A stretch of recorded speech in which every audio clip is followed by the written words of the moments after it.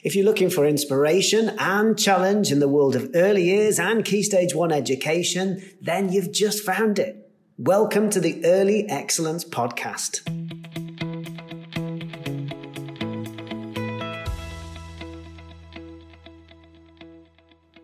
Hello everybody, I'm Andy Burt. Welcome along to episode 30 of the Early Excellence Podcast. In this week's episode, we take a close look at books that are great for PSED, for personal, social and emotional development. I'm joined by my colleague Luella Ivans as we share books from our collection and talk about how they could be used as part of effective classroom practice. The books that we choose are Knuffle Bunny by Mo Willems, Julian is a Mermaid by Jessica Love, and The Great Big Book of Families by Mary Hoffman. So have a listen, see what you think. Here you go. Here's our conversation as we explore the books in depth.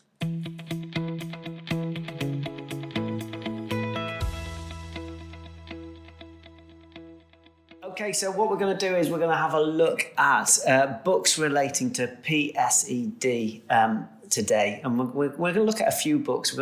We've picked out some great books that I think you will find really useful, that focus in on some really key themes around PSED. And that should, I think, lead on to conversations and discussions as well. So, Luella, you've picked out some books, haven't you? What have you got first up for us? I have, yeah. I've got a beautiful book, Andy. It's called Knuffle Bunny, and it's by Mo Willems. And this book is so lovely. It really supports PSED in a really well-rounded way. But what I like most about this book is that the illustrations are actually photographs. So they are real photographs, and then on top of the photographs, you have the characters from the book in a cartoon style. So it's a little bit different, but what I think is really nice about it is that the photographs really help to root children and see themselves in the story, which I just think is so different. I haven't seen any books out there like that before, so I really like that side of it.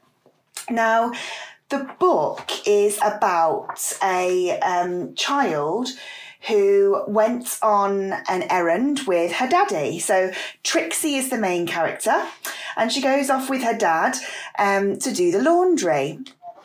And on the way, they pass through lots of different places. So they go down the street, through the park, past the school, and off to do their laundry. Now, the main part of the story is that they do the laundry, and on the way back, Trixie becomes really distressed and she starts to cry. And she goes through lots of different emotions, but she can't really express what's going on or what she's feeling. So she's babbling, and the book does a really good job of showing us that she's not actually talking in words at this point. And I think for a lot of our children, they'll really be able to relate to that frustration of not being able to tell Daddy what's wrong and why she's crying. And Daddy doesn't understand. And throughout the book, Daddy is assuming that Trixie is saying one thing, such as, "Are we going home?" when really what Trixie's trying to do is to tell Daddy that she's left her prized possession, her Knuffle Bunny, at the laundromat. So that's the main bulk of the story, and I think it would spark some really great conversations to have with the children in your class about how we express our emotions, because Trixie goes through from babbling and telling Daddy, or trying to tell Daddy what's wrong. And then she goes on to kind of having a tantrum in the street, and it says she went boneless, and there's a lovely cartoon of Dad trying to hang on to a boneless Trixie. And it's just a really lovely story to show the emotion of trying to convey how unhappy you are, but not actually being able to say that you're unhappy and why. And there's a bit of a side moral story in here as well, which is around Dad's understanding and Dad's reaction. And actually it shows Dad becoming quite grumpy as this happens. And Dad actually ends up picking Trixie up and taking her home. And it's Mum who says, "Well, where's the Knuffle Bunny?" And it's Mum who realises that might be what Trixie's upset about. So there's so much in this story to unpack. And I think, as I said before, the illustrations are just fantastic. They really help children to see themselves in this situation. And what a lovely discussion to have around self-regulation, showing emotions, expressing yourself. I just think it's a lovely story. So if you haven't seen it before, it's called Knuffle Bunny and it's by Mo Willems. So it's a fantastic read, Andy. Have you come across this one before? I didn't know this book, actually. We were talking about this just before, weren't we? The illustrations are fantastic. You know, that combination of photographs and drawings, I think, is really effective. And we were mentioning, weren't we, that the illustrations for books that particularly focus on PSED, I think, are crucial, aren't they? Absolutely. The words, of course, are important, but particularly when we're talking about children's feelings, where children will often find it very difficult to pick up on certain cues, certain body language or whatever it might be, that actually the illustrations work really well for that, that the right illustrations will support children in noticing. They'll support children in noticing things like facial expressions and a change of body language. Noticing that sort of a change in a character, I think, is important. And so the illustrations particularly are crucial here. And that was something that you picked out from this particular book, wasn't it? Absolutely. And I think that contrast of real life photographs really helps children to see themselves in the story. And then the characterization through the cartoon element of the characters, it's such a lovely combination, because the cartoon characters have really big emotions on their face, and you're able to do that with cartoons. And like you say, Andy, I think it really helps children to understand the emotion that this book is trying to convey at different points. And you can see how Trixie is becoming more and more upset, and actually how she's managing that, and she's trying to regulate her behaviour, but she's, so overwrought that she hasn't got this Knuffle Bunny. But actually looking at the photograph, you can see her going through those stages and those emotions. So the pictures in this book are fantastic. They really are. It's something as well that I think so many children will associate with,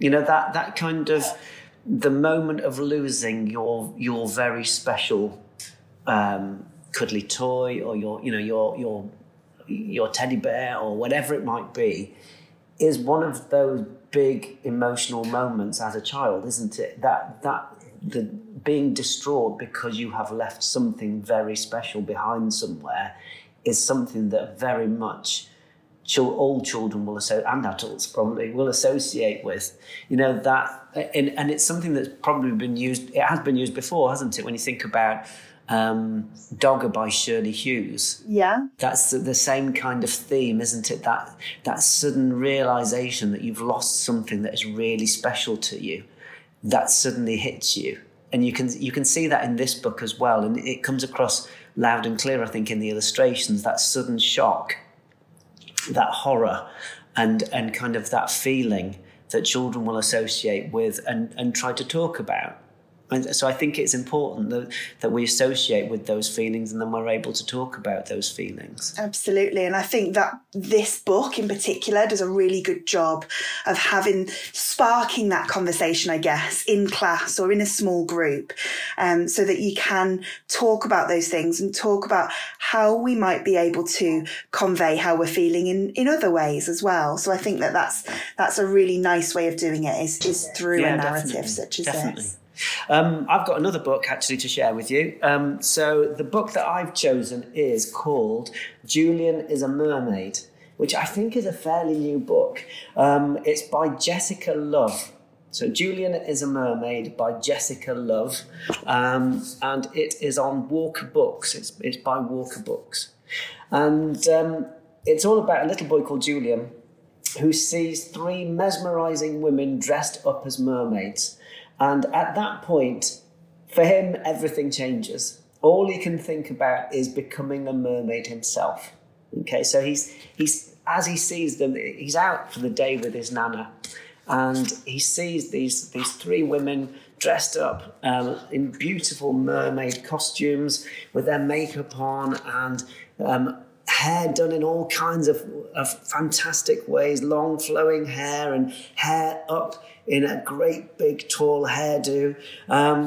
And Julian straight away falls in love. He says, it just says, Julian loves mermaids.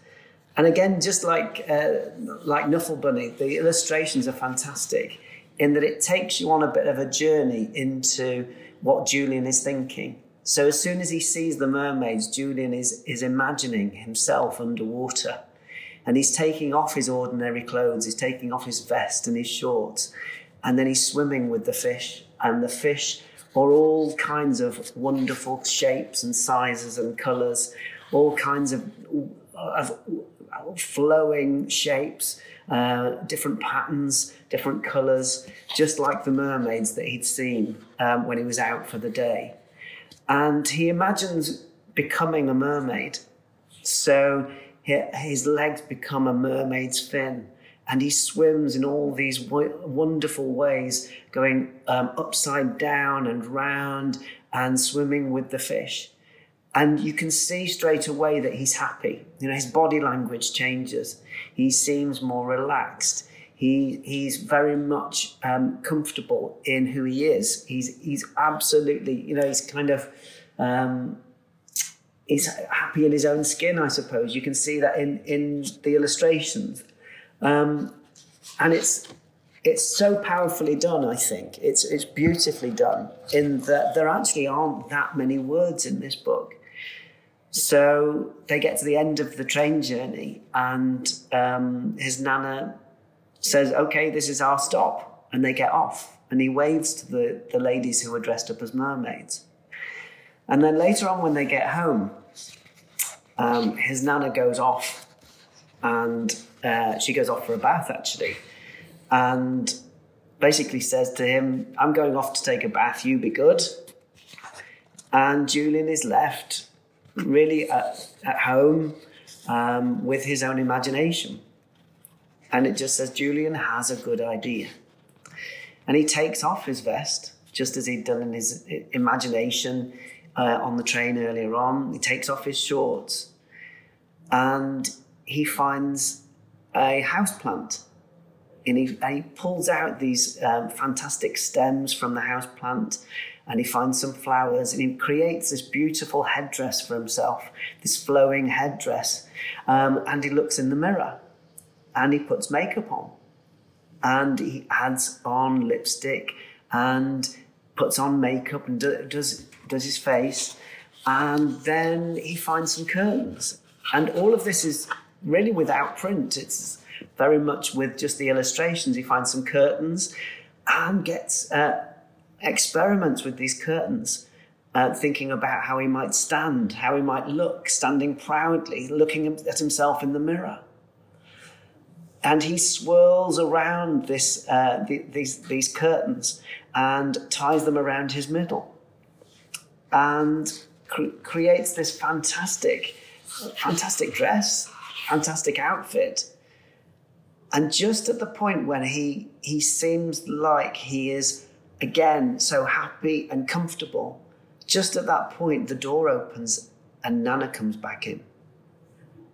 And suddenly his body language changes. And the print at the bottom just says, oh, and then, uh-oh, and he thinks he's in trouble. And there's this crucial moment when he suddenly thinks, oh no, everything's gone wrong. I've shown too much of myself. And then there's this beautiful bit where Nana just says, come here, honey. And she takes him out. And they both get dressed up. So Julian is still dressed up in his fantastic dress that he'd created. Nana gives him some jewellery to wear as well. And they go out for the evening. And they join a carnival. And they see so many people who are also dressed up in a similar way to Julian. And it's such a fantastic book. I can't recommend it enough. It's a brilliant book.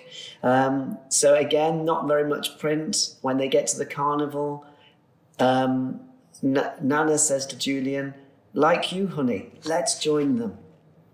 and off they go into the carnival, taking their place with so many people all dressed up.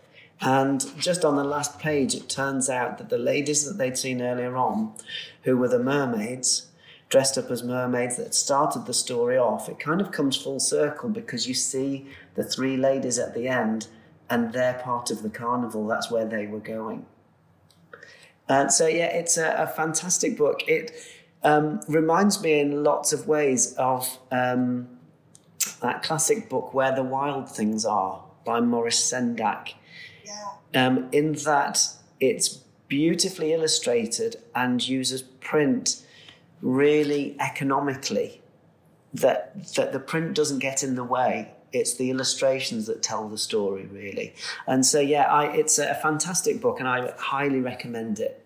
Is it a book that you know, Luella? I don't know whether you know this one. I don't know it. It sounds wonderful, though. I'd love to give that a read. I think there's so much to be said, isn't there, for where the illustrations really portray the message of the story.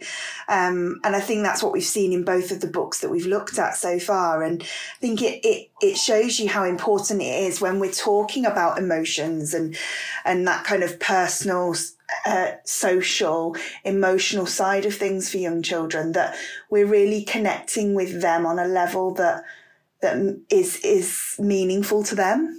And that just sounds like a wonderful book. What child wouldn't like to read that book? I like it as well because I could see straight away that this would lead to sharing this story with children would lead to loads of conversations, and that I think would probably come up quite naturally. That I could imagine that actually at the point when Julian gets dressed up and puts makeup on, that you probably would then get sort of, you might have some children who might laugh, or you might have some children who might be a bit kind of that nervous laughter almost, of not knowing whether actually he should be or shouldn't be, which I think is important, that actually we're then creating the opportunity to talk about that actually that's absolutely fine. That, that you see how settled and how happy Julian is, and that actually that he's very much being himself. That I think that those are powerful moments to share with young children and talk about with young children. It says at the back, I thought it was important as well. I was reading through what different people had said about the book. And the Evening Standard said, this creatively told book does a great job of dismantling gender stereotypes, which I thought was, really powerful. I completely agree with that. In that there are powerful messages here in amongst a story that really does capture your interest and imagination too. Yes. Yeah, I can see that. And I think it's a really powerful book, isn't it, in so many ways. And actually talking about the idea of gender stereotypes and talking about that in the early years is so important. And that leads in really nicely, actually, Andy, to a book that I've got here called The Great Big Book of Families by Mary Hoffman. And it's a lovely book because it details all different types of families. It talks about how families might do different things, have different jobs. And actually, it'd be a lovely supplementary book to follow on from the book about Julian, wouldn't it? Because you'd be able to talk about that kind of idea of stereotypes, and actually how all people are different, all families are different, and there's no right or wrong way of being. And this book is lovely because each double page spread within this book talks about something different. So it starts off by talking about families, and it says lots of children live with their mummy and daddy, but lots of others live with just their daddy or just their mummy. Some live with their grandma and grandpa. Some children have two mummies or two daddies, and some are adopted or fostered. And then it goes on to say, well, who's in your family? And then it talks about cousins, uncles, aunties, brothers, sisters, or really small families. So lots of opportunities to really have those conversations with children. I think, like you said, Andy, before, this book here would really spark discussions with children about what their family's like, who's in their family, what homes they live in. And again, it's beautifully illustrated by Ros Asquith, and it really is lovely. It's got beautiful imagery in here, especially on the double page spread where it talks about homes. And it shows lots of different types of homes, including tower blocks, masonettes, houses in the countryside. Lots here for children to relate to. Talks here about how some children go to school and some are taught at home, and some won't go to school, and how that might be difficult. It goes on as well to talk about jobs. And I think this is probably really prevalent at this point in time, but it talks about how in some families, everyone has a job, but in other families, maybe one person goes out to work.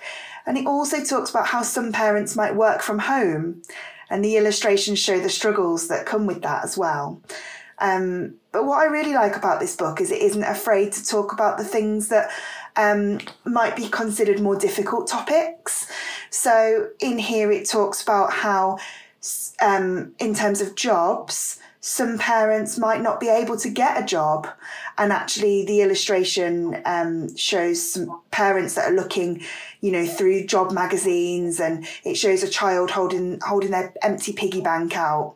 And I just think these are topics, aren't they, that we don't often discuss with children, but they are really real to many children at home. So by using a book, it's a great way to really open up that conversation and actually show children that they aren't alone in these things. Some children might go on holidays, others may not. And it talks about why people might not and why people might go on holiday. So this book is lovely. It goes on to talk about all different things, such as different types of food people eat, the clothes they have, the pets they might have, celebrations they might attend, hobbies they might have, different types of transport they might go on. And at the end, it's really lovely because it talks about feelings, and it's a whole double page just about feelings. And it says, in some families, everyone shares their feelings. Other people are more shy, or perhaps they just like to keep their feelings to themselves. Sometimes not everyone in the family feels the same way about things, and feelings can change quickly. So I think it's nice that it actually addresses feelings directly as well, and talks about that in a way that might be, again, feel very real to many children. They might have people at home that don't want to talk about feelings, or they might come from a really open family. So it's nice to have that discussion. And I just think this book is lovely. It's called The Great Big Book of Families by Mary Hoffman. And I just think it opens up some fantastic doors to real conversations with children. And it hopefully will make a lot of children feel a little bit more at ease, perhaps, about their family situation at home. Yeah, absolutely. I think that's a great book. Fantastic book. What I like about it is that it isn't patronising in any way, is it? I think no. It's done in such a way where it's very clear in terms of what it's talking about. The illustrations work really well, but it doesn't try to oversimplify things. It's done in a way that is understandable, but doesn't try to make it too cartoony or too oversimplify it, really. Yeah, it's done very sensitive. I think sometimes we go too far down that route and it ends up being a bit cartoony and a bit patronising.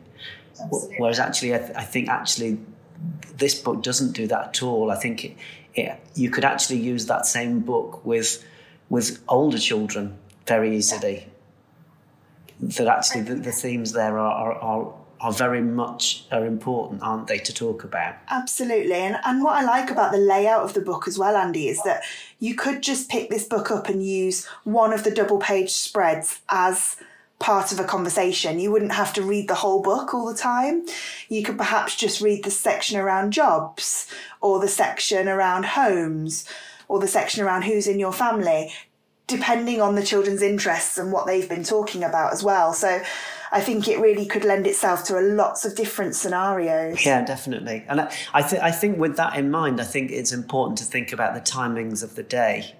that if we are going to be sharing a book like Julian is a Mermaid, or the Big Book of Families, or any of the books that we've shared today, that as we've been talking about, they are going to naturally lead to conversations, and they should lead to conversations. And those conversations will be far better for having shared that book. Therefore, I think we've got to think carefully about the timings of the day and when we might share this story. That I think traditionally, when we share a story is quite often right at the end of a school day. We come in from tidying up, perhaps. We come to the carpet. We've got the last 20 minutes or so of the day, and we're going to share a story, and then we share the story, and then the children go and get ready for home time. And that, for these books particularly, that might not be the best way to do it. That actually these books are going to lead to conversations and should lead to conversations. And therefore, I think it's important that we give really valuable time to the conversations. And that may be the case anyway for other books also. But certainly, I think when we're talking about some of the things that are coming through in these particular books, I think we've got to allow time for talking about children's feelings and to give children time to talk about their feelings.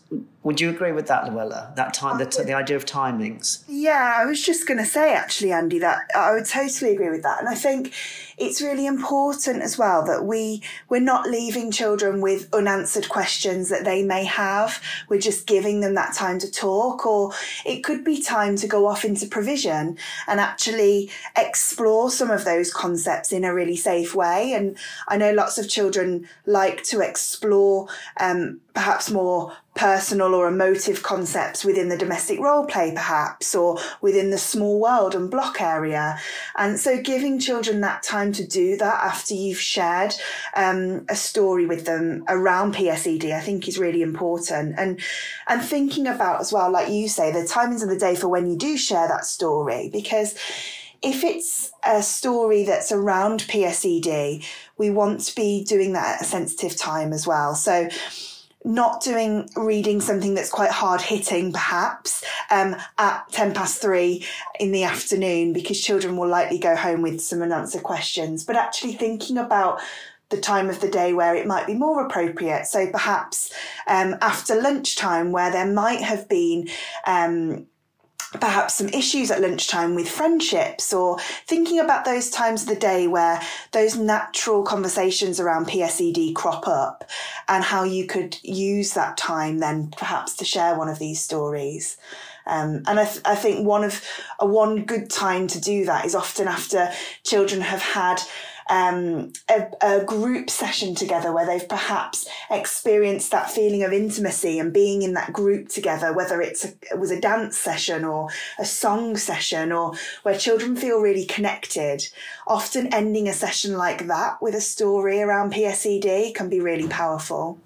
Yeah, absolutely. I was also thinking that it's important to think carefully about your adults in the room, and that if you have got a book area with books in that book area that you've carefully chosen and planned for, like Julian is a Mermaid and like the Big Book of Families, that are going to lead to conversations and discussions, that when we share those books, the children might go back to a particular page or a particular illustration, that they want to look more closely at it, that having an adult in that book area, I think, is important.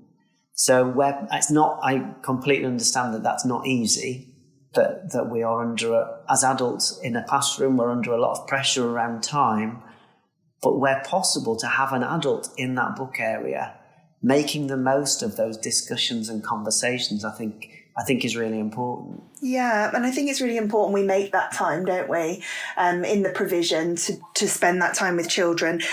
And thinking about how we can use things like puppets and props as well to perhaps provide some reassurance to children and help perhaps children that have got individual struggles focusing around a particular emotion, for example. If we're there and we're in the provision, we can support them really sensitively with that. So I think, as you say, Andy, where we are in the provision as adults when it comes to sharing stories is really, really important.